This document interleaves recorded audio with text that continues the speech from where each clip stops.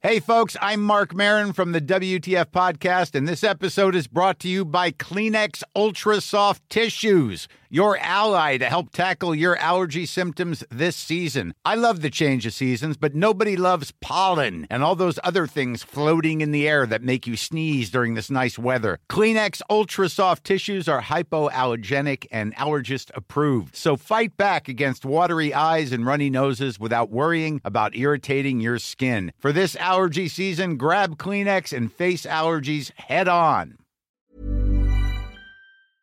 I want to say good afternoon to Mr. Foster. How you doing, sir? Well, good afternoon, Amaru. Thank you for the invitation.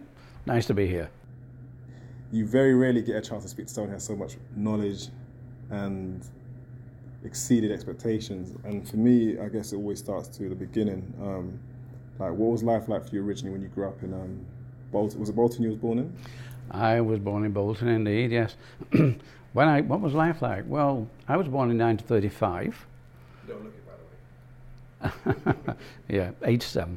But not born in 35, and 4 years later, in 1939, we had World War II.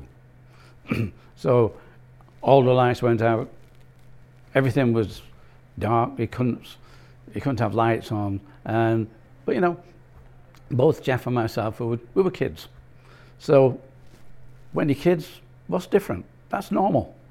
So for me, growing up, World War II was probably quite normal. I had no fears of it, of course, too young. But we were able to see the effects of bombing on Manchester because Bolton is slightly elevated. And so from our bedroom windows, when there was an air raid going on, we could see what was going on in Manchester, and you could see the light of the flames and bombs dropping over there. So growing up, yes, it was 10 before World War II was over, and before really education for me started. Because up till then, we had very little education. All the guys, they'd been called up. So they were fighting a war. So all we had was a few of the women who were teachers. But in those days, of course, women stayed at home. Women brought up families. So there were not many women, so there were not many teachers. We did get a bit. We got a bit in sort of the main room of a house where we would go. A few kids would go in there and we'd be taught. But right, so it's 1945 before the war is over and education starts proper. And life changed. All of a sudden, the lights are on, street lights are on, everything is bright again. And so, being brought up in the north of England, both Jeff and I were in the scouting movement, so we enjoyed that. And I went to college. My brother Jeff, he started with the J.W. Foster Company. That's my grandfather's company, which he started in 1895. So it goes way back to them when the family started in sports footwear. But so Jeff started in the business. I started at 17. By the time I'm 18, both Jeff and myself were called up to do national service. So conscripted for 2 years. So that was growing up in Bolton. We did the normal things that kids do. Yeah, when it snowed, we had sledges. We enjoyed life, and we didn't really know. I'm not really concerned. Our parents must have been concerned. Obviously, there's a war on, but for us, we were just kids. So kicking the ball around was fair enough, not a problem. So I think it's interesting that you said that there wasn't really you weren't scared with the war, or is it because the media isn't what it is now, that isn't that powerful to let you know actually what's really the severity of what's going on? Well, you got to go back to the 1940s. Radio was a rare thing in those days. And we didn't have the social media we have today. We didn't have the media we had. You had newspapers. And most of that, we'll say that propaganda took over. So we were told the good news. You were never told the real bad news because all you had was a newspaper and a very limited amount of sound on a radio. And the radios in those days were quite primitive, having to tune them in. So really, what we saw was what we knew.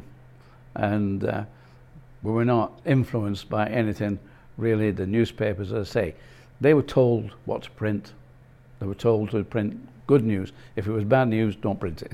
So really, we were just brought up fairly well insulated, apart from being able to see 10 miles into Manchester, and that was going on. One or two bombs did drop in Bolton, and in fact one dropped quite near to the J.W. Foster's Olympic Works, and actually blew the window in. And so my father, instead of going in through the door, he just climbed in through the front window on that day. And he did bring back a piece of shrapnel from the bomb, and that's obviously what shattered the window, that it gone through the window. And we had that piece of shrapnel for years. I don't know what happened to it, but it was a big piece of chunk of metal. And yeah, so the Warriors, yes, when you're young, you know, you're insulated from most things. And until I was 18, Jeff actually was 20, but he had been deferred, so we went at the same time. Both did national service. I was in the RAF, Jeff went to Germany in the army, and he saw Adidas and Puma. I was going to ask you, so you spoke about your grandfather. So in terms of entrepreneurship, which is what we call it today, like, did that type of element of him having his own business or setting up business, did that feed into you growing up, or was it totally separate how you guys decided to set up your own? My grandfather, he was born in 1880, but he died in 1933, and I wasn't born until 35. But 15 months after he died, I was born on his birthday. So I took his name. Grandmother insisted. My grandfather was Joseph William, so I was christened Joseph William. So I took his name. But grandfather, you know, we talk about entrepreneurs, we talk about influencers. That guy must have been a genius in his day. He knew how to influence.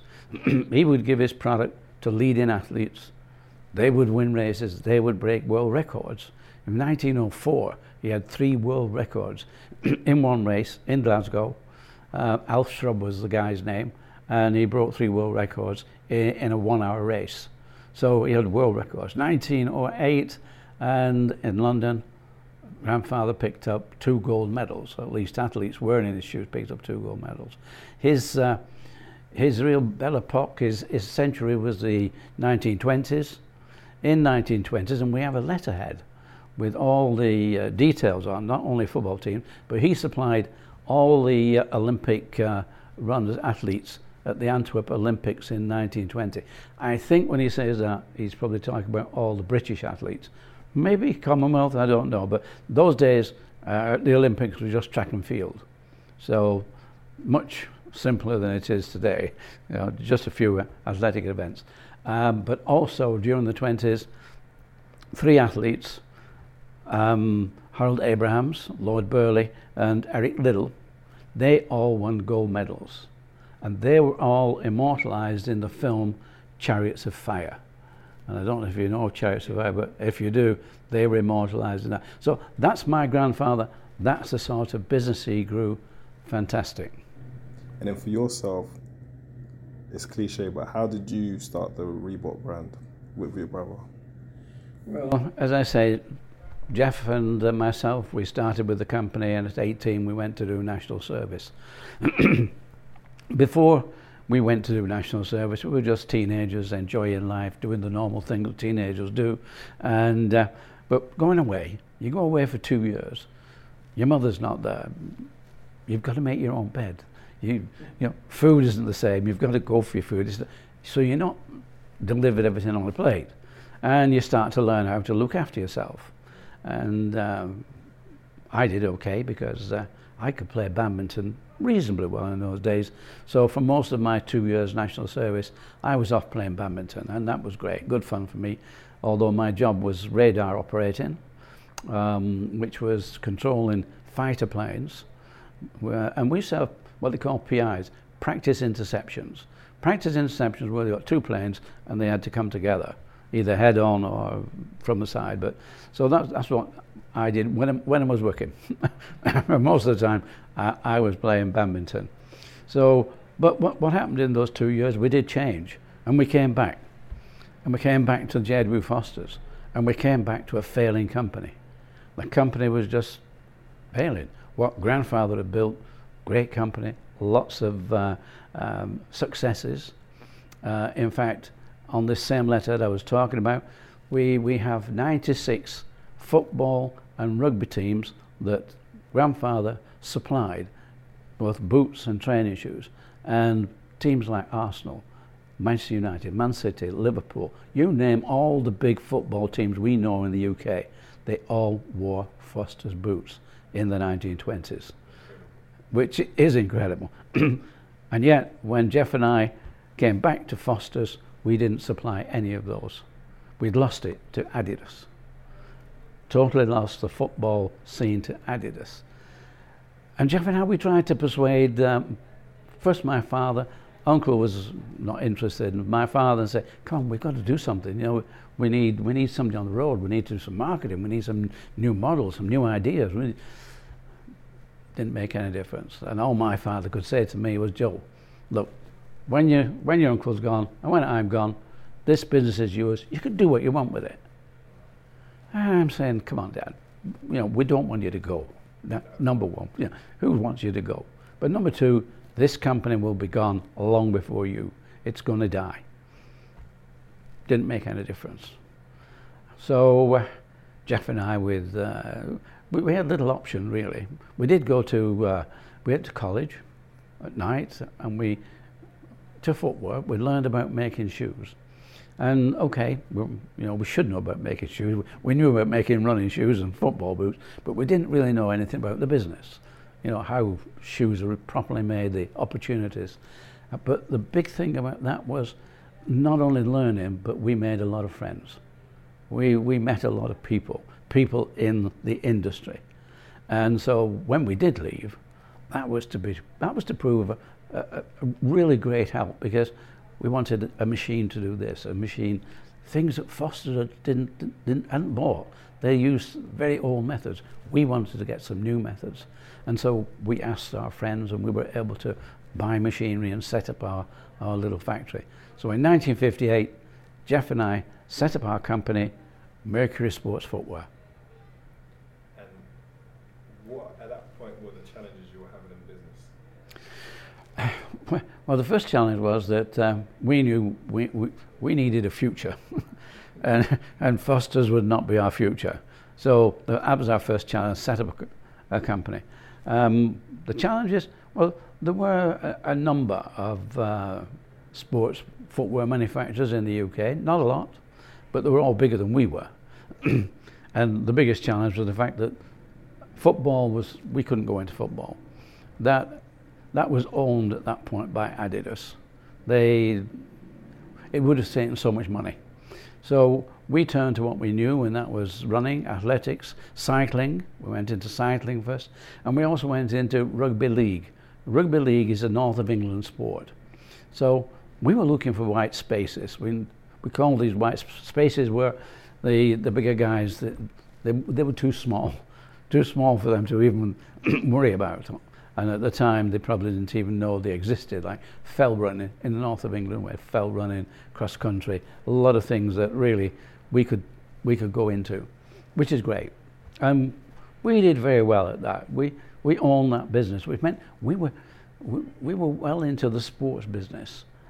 We knew, and it's a question whether were we in the shoe business or were we in the sports business. Well, we were more in the sports business than the shoe business, because a lot of the people who were our competitors, you might say, local manufacturers, were in the shoe business. And if somebody said, make a pair of football boots, they'd just make the product. We were with the athletes. We were part of the athletes. And we'd go to events, and we would sell out of the back of the car and things like that. But I really thought, okay, we told my father what he needed, and he needed to get out there and sell his product. So I thought, I'll go out there and sell the product. Off I go, calling on all these sports shops. Great. Here I am, meet the guy, the buyer. I'm Reebok. Who's Reebok? Who's Reebok? Well, it's me. Show him the product. Oh, nice product. And then he'd look up and think, look, I've got Dunlop. I've got Adidas. Why do I need Reebok? And I must have heard that a dozen times. Why do I need Reebok? So it occurred to me he didn't need Reebok. These retailers didn't need me. They used to sell anything. They were just sports shops, usually run by an ex-footballer who just opened the store, and he'd sell everything from snooker cues and chalk for your tip and anything that was sport. So we were lucky. We used to go to these events, these running events, and I thought, these are my customers. I should be selling to these guys. And, well, the 3As, in those days, the Amateur Athletic Association, they had a handbook. And every club, every running athletics club was affiliated to the 3As, and there must have been 400 in this book. And we got the name and address of every secretary of every club. What do? A letter. I send a letter to every club and invite them to buy direct from us, and we'll give them 15% discount. And if anybody in the club wants to become an agent, he can have the 15%. And great, I got 100 agents on that first letter. Second letter, another 50 agents, and eventually I ended with about 250 agents. That was our business. Now we were selling direct. And I'm then getting phone calls from these sports stores who said, who's Reebok? And they're saying, you're selling to our local sports club. Look, I'll stock your product if you stop selling direct. And I said, no, I'm not stopping selling direct, but you can get it at wholesale price, which is less than 50%. And I'm sure you can give your sports club 15%, because that's pretty normal discount for clubs. About 90 of them agreed, but I said, I'm not going to stop selling direct, because to us, that was our marketing. You know, that was how we got our market, and great. So we had a very nice business. But, you know, the big business was football, and we couldn't get there because Adidas really had got that sewn up. So for me, it was America. And the family were not too happy to send me to America or let me go to America, because that would have cost a lot of money to go there and start looking for distribution. So luckily, I'm reading a magazine, Eurosport I think it was called, and the British government are advertising for people to export. And they're saying, we will actually pay for a stand at the NSGA show, that's the National Sporting Goods of America. We'll pay for a stand, we will pay your return airfare, and we'll also pay 50% of your expenditure whilst you're there. So that was it. I'm going to America. It's 1968. That is almost like the perfect gateway for you to actually expand. It just seemed like it was like almost divine intervention in a way to get you over there. But my question to you is, and I feel like sometimes people live in like certain regions within the UK, they don't see a global vision. So what, minus the blocks of like Adidas having a monopoly over the market, what were you seeing that made you think America was a place for you to take the business? Wow. In the first place, there's 350 million at that time, Americans, and the bulk of Americans spoke English. A few do speak Spanish, but they probably speak English as well. But so you've got almost 350 million Americans speaking English. The disposable income of the Americans was incredible. If you rank that as 100, America's 100 in terms of disposable income, and the nearest one was Japan, which was 35. Germany was about 30, and the UK was about 18. So in terms of where do you go? Because people said, why don't you go to Europe? It's nearer, you know. You've got 26, 27, 28 countries, different languages, cultures. So going to Europe, great. But then again, you had Adidas and Puma. They were in that market. They were tough. Why go somewhere which is going to be tough? Why not go somewhere where you've got a better chance? Because in America, we knew that every university, every college had coach. And coach was a god. And you could go to those colleges with a sports scholarship. I think we only had one in the UK that you could go to with a sports scholarship. However, in America, loads of them. So that's why I chose that market. This is where we could go, and they all did track and field. Athletics was big in America. So if I wanted to expand our business, America was the one to go to. So that was the choice. What's the cultural differences in doing business then in America to what you found in the UK? Well, I think the cultural difference was that they accepted things more than in the UK. The UK was sort of, if they had something, they stayed with it. It's like, we already have this, so why do we need something? Just like those retailers that I met who said, why do I need Reebok? In America, they don't do that. Reebok, another brand, another opportunity. They're more open to opportunity. So for me, it was a market, but how do I get into that market? Okay, I can show the NSJ show, and on that first show in 1968, I got a lot of people coming up saying, well, great stuff. Where do we buy these? And I'm saying in England. What's that? Is that New England? No, not New England. It's across the water, England. Oh, London. That's it. That's where we are. They were not of a mind to import. So all these stores, again, small stores, a bit like they were in England, small stores. No, too much hard work. So I'm 1968, and I now have to search and find a distributor. When do I get my distributor? 1979. 11 years. 11 years of keep going to America. I had 6 attempts, 6 people who gave it a shot. Yeah, we'll try Reebok. They all failed. We just failed miserably. One guy I had for 4 years trying to get into that market. In the end, he gave up. We didn't get there. But the difference was that when I first went, running was really only just starting to be something in America. By 1975, it was a big event in America. So many people were out running. So the demand for running shoes grew. During those years that I was going, running shoes grew tremendously. And a magazine called Runner's World, they started in the late 60s, and by 1975, they were a 50-page full-color magazine telling everybody where the next event was, where your 5K, 10K, half marathons, and who won this race, who won. So everybody bought this. 350 million Americans, probably 35 million were running by then. Great.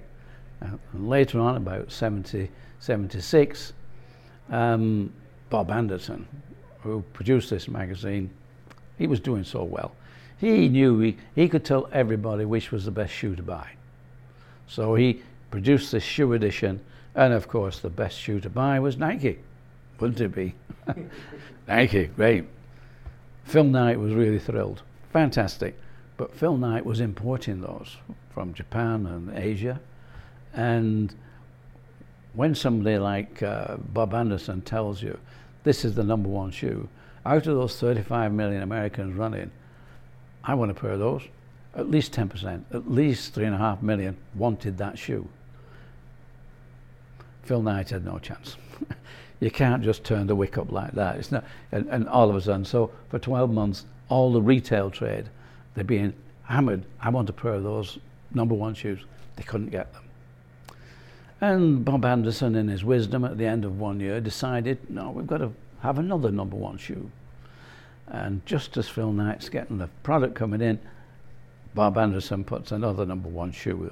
It might have been New Balance, Etonic, Brooks. I don't know who it was, but it certainly wasn't Reebok. Same thing that happened with Phil Knight. They couldn't supply. By the time they're getting supplies in, another 12 months had gone. And now, though, Bob Anderson probably got his act together and decided, instead of saying there's a number one shoe, I'm going to do star ratings. I'm Sandra, and I'm just the professional your small business was looking for. But you didn't hire me because you didn't use LinkedIn Jobs. LinkedIn has professionals you can't find anywhere else, including those who aren't actively looking for a new job, but might be open to the perfect role, like me.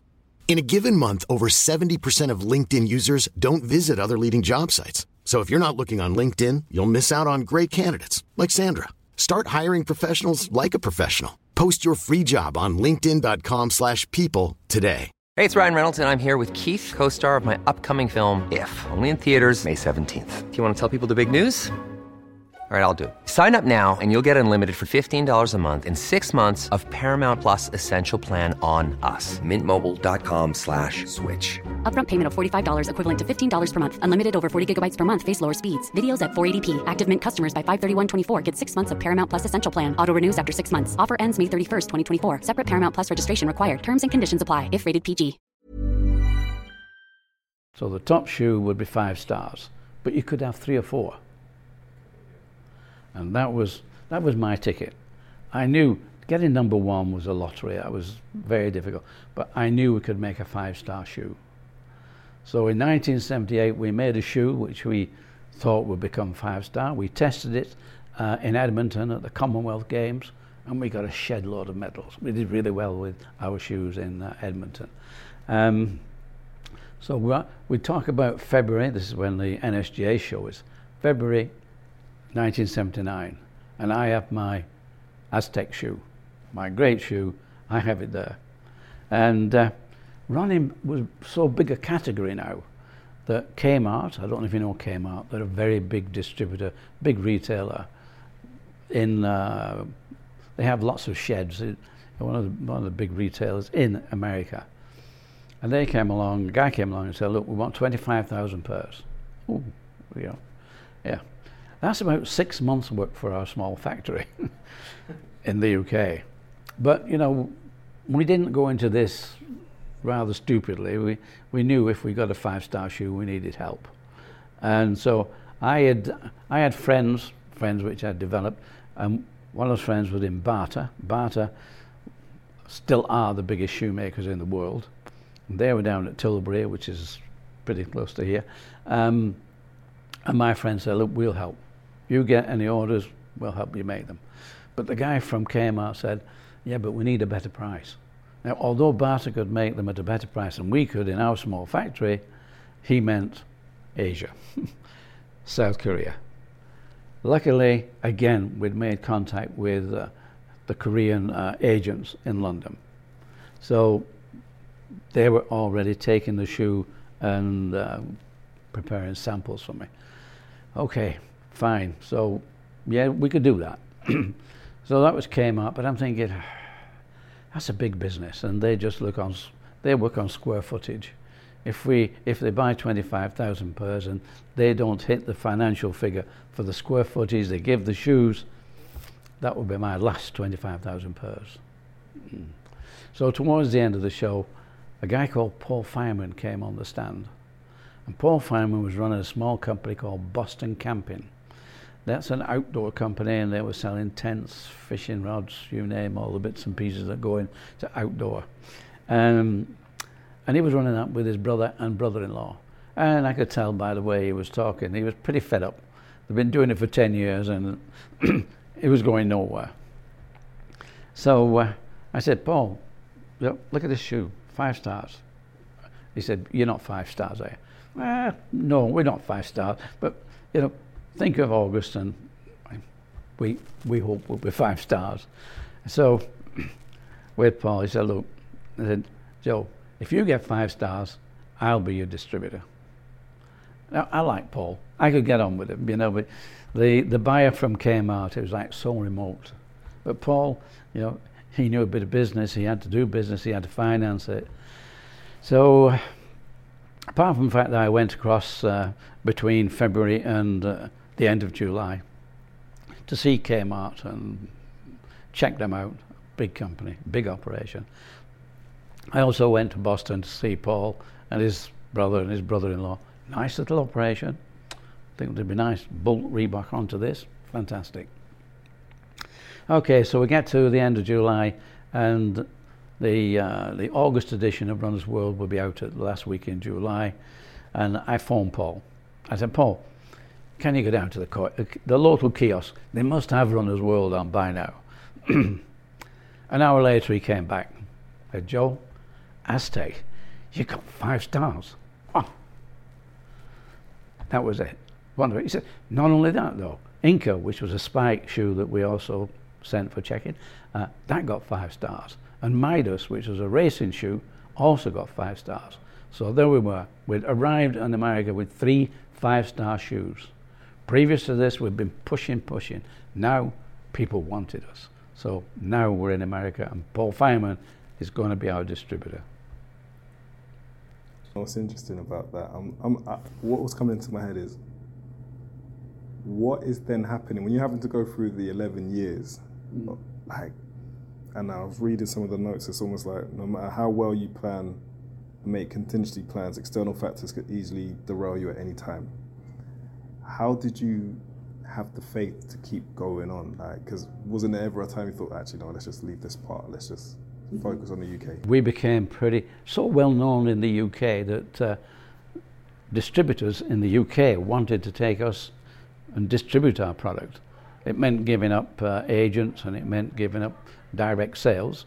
But I thought, well, if we do that, it'll give me more opportunity to concentrate on America, get somebody to do distribution. The first one, great, friend of mine. He was the friend I actually went to bar to eventually.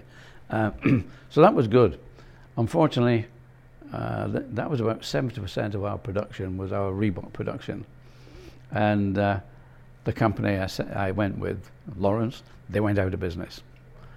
It's a story. It's in the book, what happened to that. But we went out of business, and it nearly cost us dear. But we had to put a plan together. We had to go down and collect all the shoes they hadn't sold, bring them all back, and then we started direct selling again. We started everything we could do. Otherwise, I think if the bank manager had got hold of the fact that we were not going to get paid for those shoes that we'd sent out, I think he would have had a big problem and would have been questioning our small but overdraft figures. Yeah, we'd have done. However, it took us 2 months, maybe total 3 months, to recover from that, sell all the product. And surprisingly enough, because we were selling this direct, we were making more money. We were making more money than going through the distributor. So really, in a way, it helped our finances. We recovered from that. And shortly after that, another company came up who heard of the problem, but they also knew that Reebok was quite a desirable product. So I went with another company, and that took over. So these things were happening during those 11 years. We were growing, doing different things. We did something like, to get more visibility, during the 70s, so many countries, so many major cities started having marathons. And those marathons, they were on television. So every country, whether Brussels, whether Berlin, or, London, they all had these on television. And I thought, how do we do something here? So I organised Reebok Racing Club, which meant vests. People could become a member of Reebok Racing Club, and it's had Reebok Racing Club all the way across here. And so we started giving them to top athletes that we could give them to in the UK, and we came to a deal that if you would run at the front of a marathon and stay there as long as you can, we'll give you shoes as well. So we gave them the shoes, we gave them the kit, and they went up front, and all these televised marathons, there was Reebok Racing Club at the front, maybe 5 or 6 guys. They weren't going to win, but they could probably do the best part of 20 miles up front. So that gave us a lot of promotion. So a lot of these ideas we had to really boost the company and boost its appeal as much as anything helped. But of course, once we got the Holy Grail, once we got 3 stars, or 3 shoes with 5 stars, wow, that was it. We're in America. As far as I was concerned, we got there. But that wasn't the thing that made Reebok grow. What was it then? Aerobics. Women. Aerobics. We had, whilst we were growing nicely as a running company, we had a tech rep called Angel Martinez down in LA. His wife, Frankie, she's going to aerobic classes. He didn't know that. But they're coming back with their friends and they follow it, great. And Arnold is saying, Frankie, what are you doing? And she said, we're doing aerobics. What's aerobics? Well, we're actually exercising to music. And it's great, great fun. Arnold went to the next class. There's the instructor in a pair of sneakers. We think they might have been New Balance. Half the class are wearing sneakers. The other half, they've got nothing on the feet. Right. And this was Arnold's light bulb moment. He thought, why don't we make a shoe specifically for this, for aerobics, and make it for women, on a woman's last, women's sizes, out of nice, soft glove leather. Fantastic idea. His idea was so good, he decided he'd go to see Paul Fireman. He's in Los Angeles, the other side of the country, Boston. He got the plane, got to Boston, went to see Paul Fireman, and explained everything. And Paul said, slow down. Slow down, Arno. We're a running company, and we're doing very nicely, thank you. Why do we want to make dancing shoes for girls? And he tries to, but Paul was saying no. You know, keep your eye on it, and if it starts to grow and do something, we'll think about it. Arnold wasn't happy with that. So Arnold went round to the back door. It was only small in those days. Back door, Steve Liggett. Steve Liggett's our production man, and he's in Korea more than he's in USA, but he's there. He did a better job with Steve. He convinced Steve, we really must look at this. Arnold got his 200 pairs, and he's given these to the instructors, some of the leading girls, and fabulous. They love them. They're so comfortable. They were great. And the girls were not just wearing them for the aerobics, they were also wearing them in town, going to work, doing whatever. They were so comfortable. One problem, they're made out of glove leather. And glove leather, you can tear it like a piece of paper. It's 0.7 of a millimeter thick.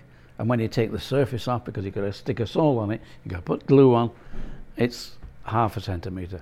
So 0.5 of a centimeter, disaster.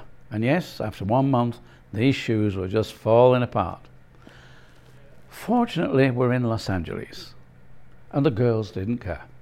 They thought the shoes were so comfortable, they went out and bought some more.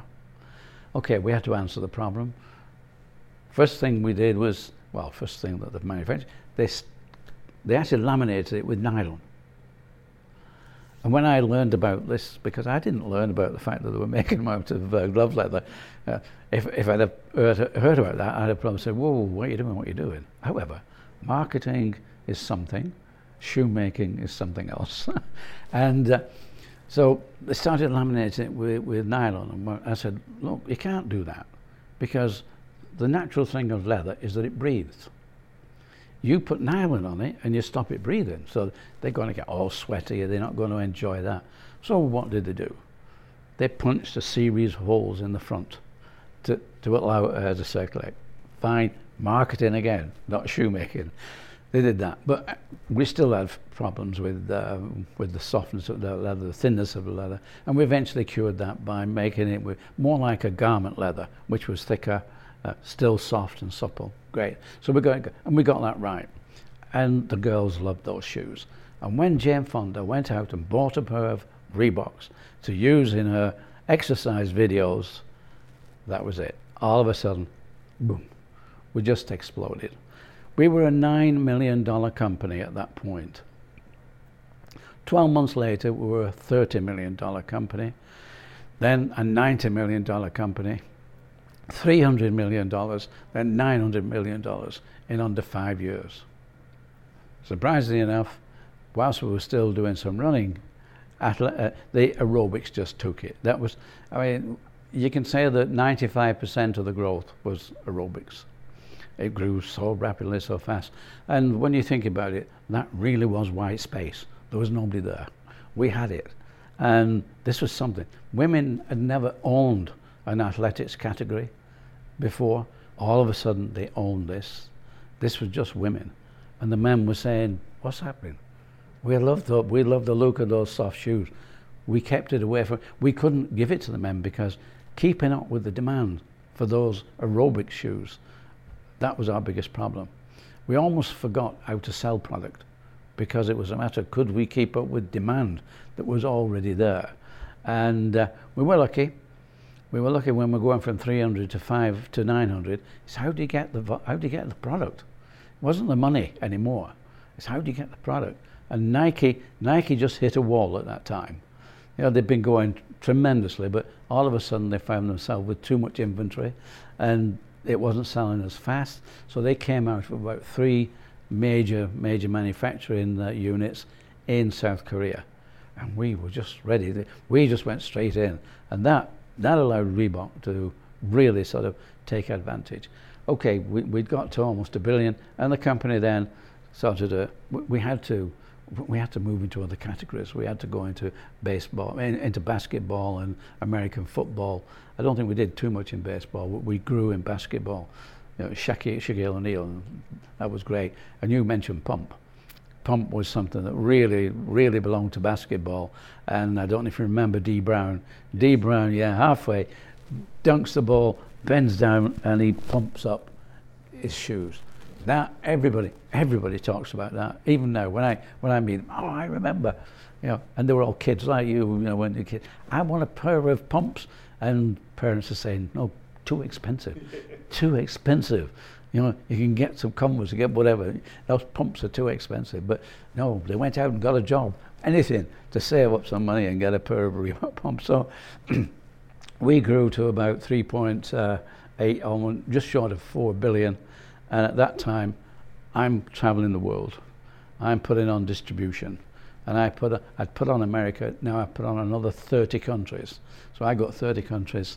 I'm also hosting a pro celebrity tennis tournament in Monte Carlo. And the celebrities were all A-listers from Hollywood.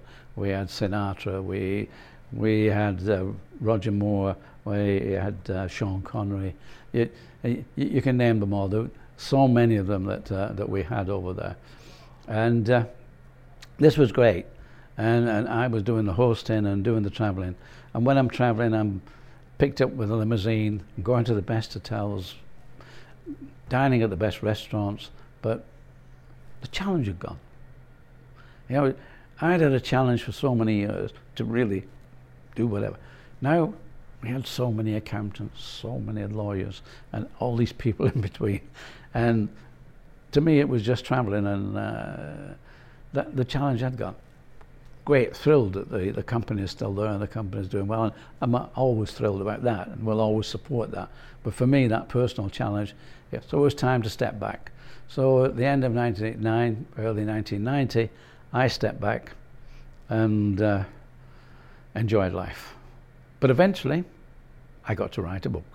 There's that quote, like every success story, there's been a sacrifice, a mighty payoff for the glitter and the gold that comes with industrial celebrity. There's only room for one love when your heart is fully invested in your passion, and it seems like that's where you probably decided to.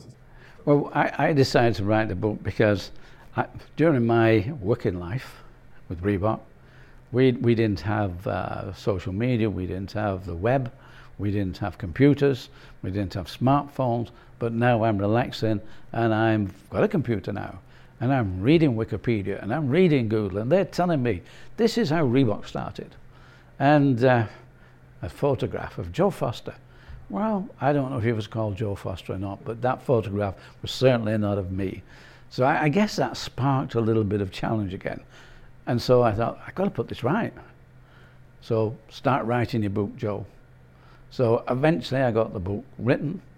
I had some help because it's difficult to put the emotion into something when you're writing it. So come on, you know, you've got to make this. So we got it right. We got the timings right and everything, and eventually we got the book, just to put the story straight. We launched it right at the beginning of the pandemic, so of course we couldn't do any signings or anything like that. But since then, people have started reading it, particularly entrepreneurs and people who do these. You can learn from people, you can online, or you can go to universities for an MBA or an executive MBA course, and now they're all asking the question, how did you do it? You know, and reading the book, they're sort of thinking, well, there's a lot of stuff in this book which shows what you do if you're an entrepreneur and what you've got to do. So since then we've been invited. Julie and I, we travel the world now and go over and we talk about the book. But in the book there's a lot more than I can ever say today, and a lot of things that happened and how it happened, like how we got the name Reebok. That's another one we haven't even touched. Do you want to touch on that? Yeah, that's the actual name. Yeah. Okay, then we'll touch on that. Well, Jeff and I, we started off as Mercury Sports Footwear in 1958. Great, we're doing well. And our accountant said, Joe, you better register your name because you're doing well. And if somebody else starts making Reebok shoes, making Mercury shoes, not Reebok, making Mercury shoes, you're going to have trouble. So register your name. We were a bit naive. We didn't even know that there was a register. So I was given the name of, there were agents in Manchester, there were patent agents in Manchester, go see them. So I went to see them and they searched out the Mercury name for me and they came back and said, can't use it, it's already registered. Oh, however, they will sell it to you. It's British Shoe Corporation have it registered for footwear. They'll sell it to you, but they want £1,000. I said, I've not got £1,000. Oh, he said, well, you can take them to court and claim it because they're not using it. I said, how much is that going to cost me? I said, about £1,000. So, same story. So he pointed through the window. It was a nice day in May, and he pointed to a sign called Kodak. It was Kodak. And I said, well, what's with Kodak? He said, well, they made it. They made that name up. They invented it. A name like that is perfect. He said, but don't bring me one name, bring me 10. And I said, 10? 10? Why? And he said, well, it takes about a month to put a name through the register for everybody to check out and whatever. And if we go one at a time and you don't get one for 10, you're going to be 10 months without a name. We're really going to be in trouble. Bring me 10. Okay. So I go back and we're sitting around the table, as you do, trying to think of a new name, right? So we come up with Cougar. How about Cougar? Yeah, Cougar's a good name. Cougar Sports. Falcon Sports. Where are we going? We're going down animals or birds, or we're going down that route. Yeah, okay. Let me take you back to 1943. I'm 8 years old, and like COVID, we couldn't go anywhere. Nobody could move about because the war was on, but we had local events. And I was entered into an 80-yard race, and I won it. I won the race. I'm wearing Foster spikes, so that probably gave me an advantage. Thank you, grandfather. Maybe that was a good thing for me. So I'm wearing spikes, and I go up and collect my prize. And what do I get? I get a dictionary. And I'm saying, where's the football? You know, I'm a kid, 8 years old. What do I want with the dictionary? And we don't even have school. And what's more, it was a Webster's dictionary, and a Webster's dictionary is an American dictionary. So an American dictionary in 1943, and I'm somewhat destroyed by the fact that that was my prize. I suppose I could have kicked the dictionary around, but it wasn't a football. However, let's fast forward to 1960, and my dictionary sat next to me, and I like the letter R. So I open it, R. And it's not long before when you're thumbing through, you come across E. R-E-E-B-O-K. What's that? Reebok. What's that? It's a small South African gazelle. We're a running company. Gazelle. Fabulous. That's it. That's our name. Fantastic. I put it at the top of the list, go back to the agent, and say, look, here's your list. Here's your 10 names, but we want that one. We want that one. We could fall in love with this. We really need that. He's a lawyer. He said, okay, Joe, we'll see what we can do. Took him about 2 weeks. He came back and said, Joe, you've got your wish. You can have Reebok. Great. The registrar has one caveat. If anybody wants to make shoes out of Reebok skin, you can't stop them. Well, Jeff and I sort of looked at each other and said, that'll never happen. No, that'll never happen. That's impossible. So we got Reebok. However, the registrar in his wisdom said that we can only put you in the B section of the register because of the fact that if anybody uses Reebok skin to make shoes, that's it. 10 years later, the registrar came back and said, we've moved you into the A section. And we said, really? Why? Well, he said, everybody now knows that Reebok is a sports shoe and the animal has to become second. So that's how we got Reebok. I actually, I don't feel I'm alone. I actually had no idea that it was an animal, because I just associate it to the brand. Right. It's incredible. I think, when you, and I guess within the book there's going to be a lot of principles, because I think, you can go more in depth in that.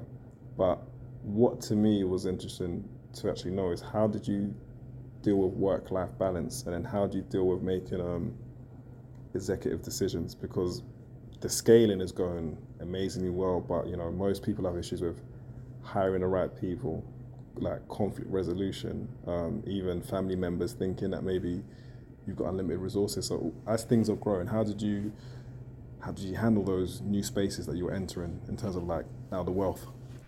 Well, fortunately, we're in a very visible business. Sport, we never went into recession. Recessions happened in the UK. We never went into recession. The demand for our product was always there. And it's because sport has continued, even from my grandfather's day, has continued to expand and expand. People in the north of England, so football started in the north of England. They worked in these big mills with all this noise, and the guys, when time to go out, somebody get a ball and they start kicking it around. And this is how that started. It's the same with any sport. Sport now is so big and it's growing. And in fact, sport now influences street so much. Everybody's out there with casual clothes on, sports. In fact, it's probably performance clothing. You see a lot of girls now just walking around in gym gear because it's comfortable, and it's now the fashion. So we're all fashion companies now. And once Reebok started to use influencers, not just for performance, they used influencers like singers and music. They used that influence, and so it's elevated the sports product. It's elevated it to now something that is fashion and everybody wants to take a piece of.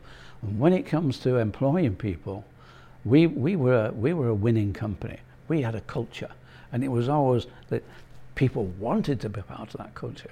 And that was the great thing about it. We were not just making widgets or whatever that we needed. We needed more people to use a lathe or whatever. No, when they came to Reebok, they wanted to be there. They wanted to be part of it. And we made it, certainly I made it my policy not to sell Joe Foster, but to sell Reebok. It was always Reebok. People really don't know Joe Foster. I'm only just coming out from the shadows now. I need to sell Joe Foster because I'm selling the book. Now we've got the book. No good writing the book unless you can sell it, unless people go out and buy it. So we're having a bit of fun with that, and it's taken us all over the place. So that's why we're selling Joe Foster right now. But before then it was Reebok, and everybody believed in it. They felt they were part of it, which we wanted. We wanted people to, we listened to people, and if you get the right people, you will grow.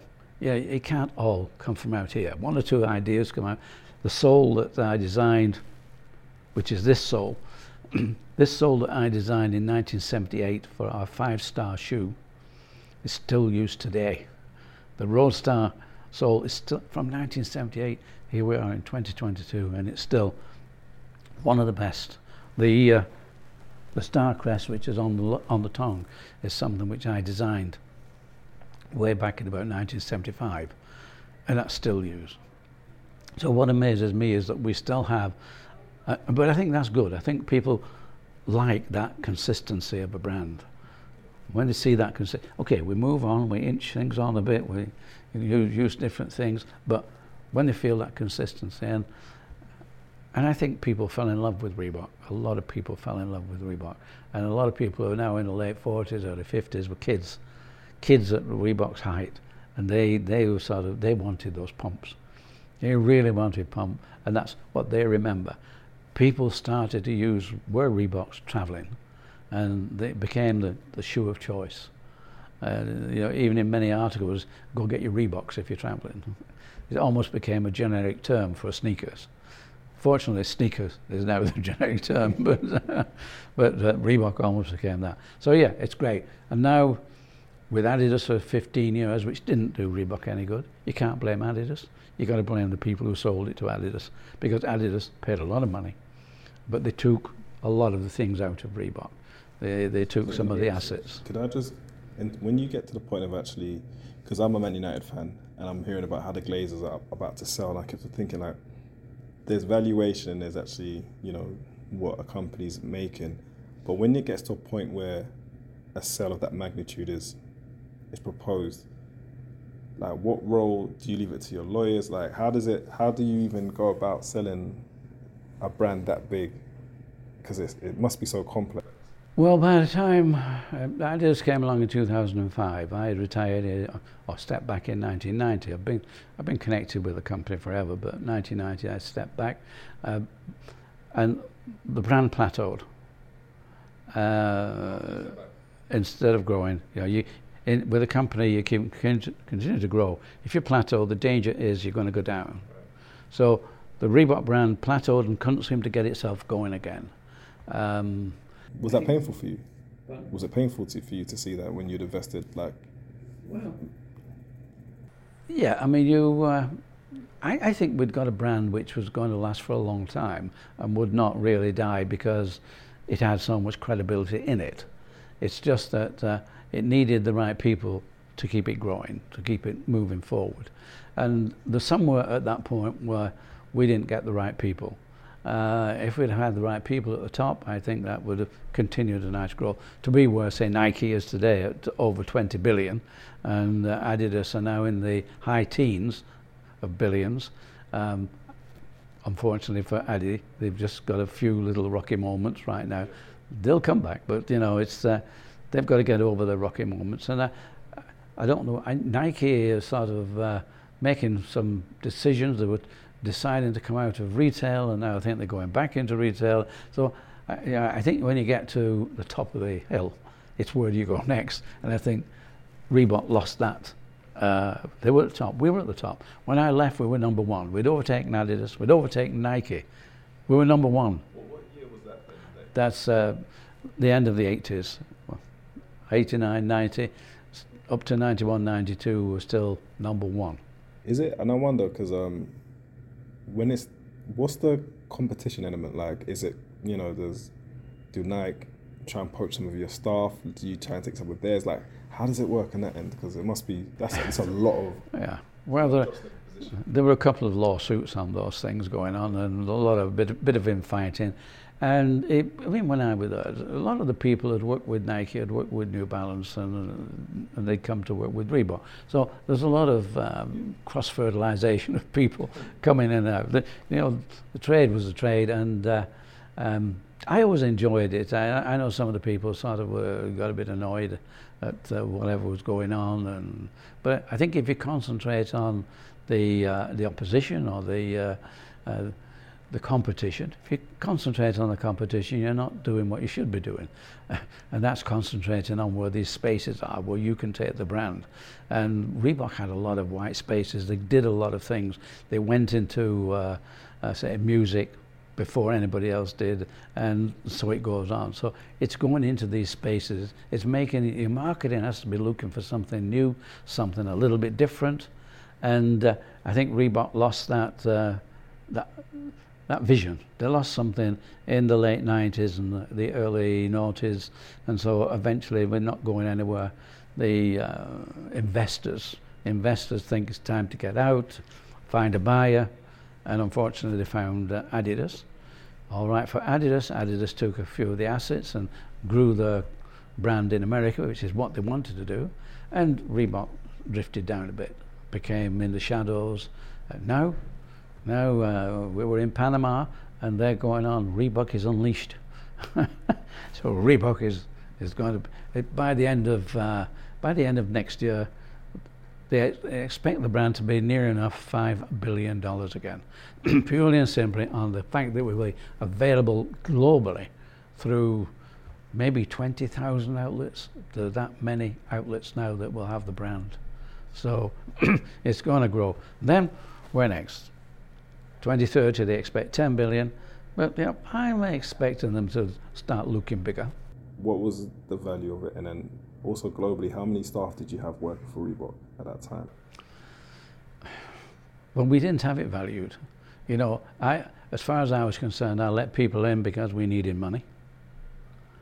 We needed money. So we didn't sell it, just letting people in, and I slowly backed out.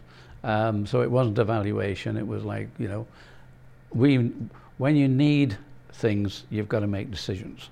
We needed the money. We would never have been able to take advantage of the aerobics growth if we hadn't have accepted that we needed the money to start it. In the end, it didn't need the money, but it needed millions to begin with, and millions and millions. Now you need billions, but it needed millions. And I didn't have that. And if I had have sat there and said, no, I want to remain in control, no. For me, it was, where can we actually take the brand? And when we became number one, you got to say, yeah, the decisions were right, you made it. And so making the decisions to allow people in or sell your share, you know, I'm founder. And lots of CEOs have come and gone, but they can't change the founder. Just on investment, briefly, it's quite clear, not agenda is the wrong word, but an investment is always transactional, however it's dressed up. Did you feel that became more and more evident as soon as investors are coming, that it just seemed more transactional and I won't say less creative, but it just seemed about, you know, what's the P&L, how are we doing, as opposed to, this actually is a good product, how can we make this product as successful as the last one, but it just seemed more financially driven? I think when money and finance become the driving force of the company, you're losing the real sort of focus. The focus has got to be developing the brand, and you know, financial people should come in and get out as they wish, but you know, that focus for the brand should be on creativity, not on the money. And I think there will be more focus now on creativity again. And you know, there was a time, and I suppose during those sort of early years of the 21st century, when if a company is not continuing to grow, investors would prefer to get out. And so that's when valuations come in and whatever. And it got to that size where Adidas did buy the company and they paid $3.6 billion for it. And since then, ABG bought the company, which was valued, then it got valued at $1 billion. It was doing about $1.5 billion in revenues, but ABG paid $2.5 billion. So it's who thinks they can, what they can do with it. And whilst everybody thought they'd overpaid by a lot of money, I think that people will look back, and if in 12 months or 18 months they've got to $5 billion, they could actually float the company, IPO, and they could get the money that they invested back and still remain the major shareholder. So who knows which way it will go. So I think money is a diversion away from a brand. A brand needs to keep its mind on what it's doing, where it's going, and let the people with the money make their minds up. But really, you've got to put the energy into the brand itself.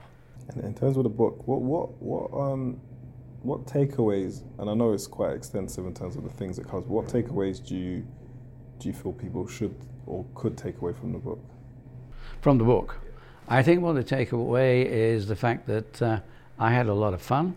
We had a lot of problems. We turned those problems into advantages, and I think, and it's what people say, you know. So you get faced with you've got to change your name.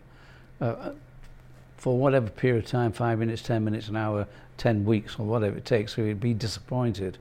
The thing is, you've soon got to change that around to saying, this is an opportunity. Yeah, something's coming along to say now there's an opportunity to do something better. And you turn yourself, and that's what the optimist is. The optimist is one that turns himself into something better. And then you get a fancy name for that, like you're an entrepreneur.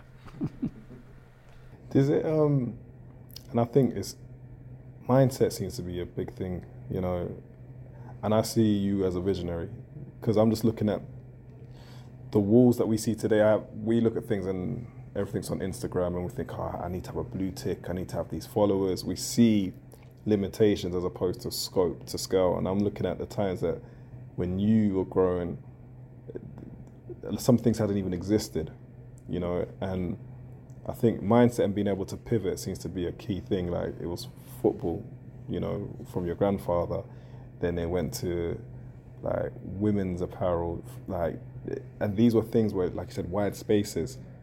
And do you take that as part of your own innate character, or is it, you know, the people around you? Because it wasn't the obvious moves at the time that you were making them. I think if you get people who want to be part of the thinking process, you can't do it on your own. No matter how brilliant you are, you'll run out of ideas. You need people, and you need them to be likewise thinkers. You don't want egos. Yeah. Keep away from egos. But you want people who want to be part of Reebok. And if they want to be part of Reebok or not part of their name, then somebody will come up. Now, the idea, Arnold is down there in Los Angeles, the opportunity comes in front of him. It would have never come in front of me in Manchester, but it did in Los Angeles. So we have the right people, and if they have the vision, Arnold could have said, oh, that's okay, to his wife, yeah, that sounds good. But no, he had that eagerness to say, wow, I must look at that. So you get, you attract those sort of people. Yeah. And that's brilliant. You buy accountants, you pay for accountants, and you pay for lawyers. You don't expect them to think about creativity, because they have a job. They know what their job is. Okay, if they've got a bit of creativity in them, that helps. But basically, they keep you straight with the finances, straight with the legal side of it. But you need a lot of creative people. And I mean, that's really what a brand needs. It needs creative people who will think a little bit differently, and be ready when somebody comes up with something to, as we now say, pivot. For me, it was change direction. Like, we used to grow the business, now it's scaling the business. But these are just modern words for the same old thing. And then with the book, then, what's the actual time it took for you to do? I'm sure there must have been quite a few revisions, but how long does it actually take for you from inception to actually publishing the book? About 5 years. It took a long time. It's surprising enough, when you start writing, you don't spend all 5 years on it, you just put it to one side from there. But the thing is that you want to get the chronology in order. And okay, certain things are very obvious, but others are not so obvious. Think, how did I do this? How did I do whatever it is? And you need a bit of help. You need to ask people who you were with, you need to ask people who write books, how do they make it go in a nice line, so that you're not going over here and you lose people's attention. So you need help. It's the same with the brand. I needed help. I couldn't have done all that happened, but if you allow it to happen, if you accept other people to come and help, then it happens. And yes, you need a bit of luck. We needed to be in the right place at the right time. Running came around at the right time. Those were the sort of things. Aerobics came around at the right time. So you need that bit of luck. But people say to me, there's no such thing as luck. It's being prepared for when the opportunity arises. But opportunities are everywhere. And can you be prepared for everything? Timing. If you're not there at the right time, people who were really working with computers, now computers, that's controlling everything now. That's taking everything anywhere now. And even when we go to do these, to the universities to talk to the MBA people, and the professors there, they start off with, okay, John, what was your exit plan? We didn't have an exit plan. Now you have to have an exit plan, because investors, well, let's put it this way, we were a product, and in those early days we were looking for money. The only place we could go was bank, and unless you had collateral, you couldn't get money from a bank. So it was hard work in those early days. But today, there's so much money, so many financial institutions, that they are now looking for products. But when they look for a product, you come up with a product, they want to know the exit plan, because if they're going to invest $1 million, $2 million, $10 million, they want to know how long it's going to be before they get take that and a profit from the business. So everything's turned different. You know, it's such a different world these days from when we did the start. Regrets? My brother died just as we got the 5 stars. He didn't see that growth. He didn't see that wonderful thing that came along, and that was so sad. And I talked about Barter, and Barter did get it wrong. If Jeff had been around, he would have been down with the Barter factory, showing them what to do. As it happened, we didn't have anybody down there, and they changed things, and we got a lot of problems with that. But it's in the book. Some of the lessons that you've learned along your journey? Well, the lessons will always be different for different people. And I think the one thing that I say to anybody who asks the question, the 3 most important things. Number 1 is have fun. Number 2, have much more fun. And number 3, it's got to be really fun. Because if you don't have fun, you've got to pivot. Get out of it. Move. Don't try and make something work that isn't working. Give it your best shot, but don't try to make it work. Pivot. Do something else. Don't worry. If you've got an idea and it fails, that's a lesson. It's a lesson, but you get up and you go somewhere else. To do that, you need to be an optimist. And this is where it comes to the genes. Are the genes there to be an optimist? Are you an optimist? Even when things are really bad, we could do something about that. We could change. That's an opportunity. It's the way you look at it, instead of, oh my God, why this again? Oh, I don't know, I'm sick of this. If you get to that, then you're losing it. You've got to be ready for the fact that life is not a smooth, nice, straightforward path. There's always something in the way. There's always somebody to give you a kick. Okay, dodge it, do whatever, but don't expect life to be just simple and straightforward. It isn't. And the more you can accept that, the more successful you will be. So and I know that, and I know a lot of people who are not optimistic, brilliant people, but without the optimism, they tend to fail more than succeed. And so maybe optimism is being stupid. Maybe optimism is just saying, and it's taking a gamble. Not a gamble, a risk. Optimists take a risk, well, is it going to be safe to do that? Well, okay, I'll do it. And you take that. If somebody is forever saying, no, you don't do that. And when I say take a risk, these are calculated risks. They're not stupid risks. They're not something where, they're not a gamble. It's wrong to say you gamble. You don't gamble. You just take that risk because you think, I can always come back.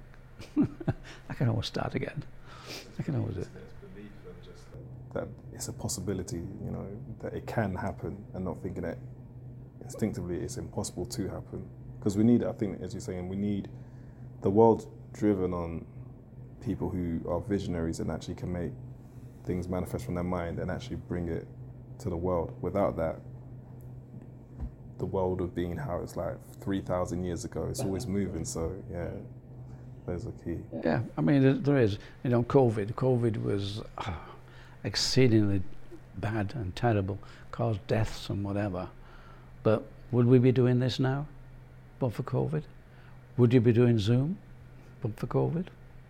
It's. I've been working as well. Just that thing. These are the things that we've advanced so much in so many different ways, and now the world is different. And okay, a lot of people work from home. A lot of people don't want to work again. But those are the pessimists. The optimists are saying, "Wow, I can work from home. I can do this." They take advantage of the opportunity and make it work, not take advantage for themselves, and sort of don't want to commit again. You have to commit. If you're going to be successful, commit, and smile even when there's some bad things. And not every day is good. There's a lot of days that are not so good, but you got to know that you're going to come up again, and that you should smile at it. Fortunately, I'm at that right side now, and I can look at all those bad days and just say, they were nothing.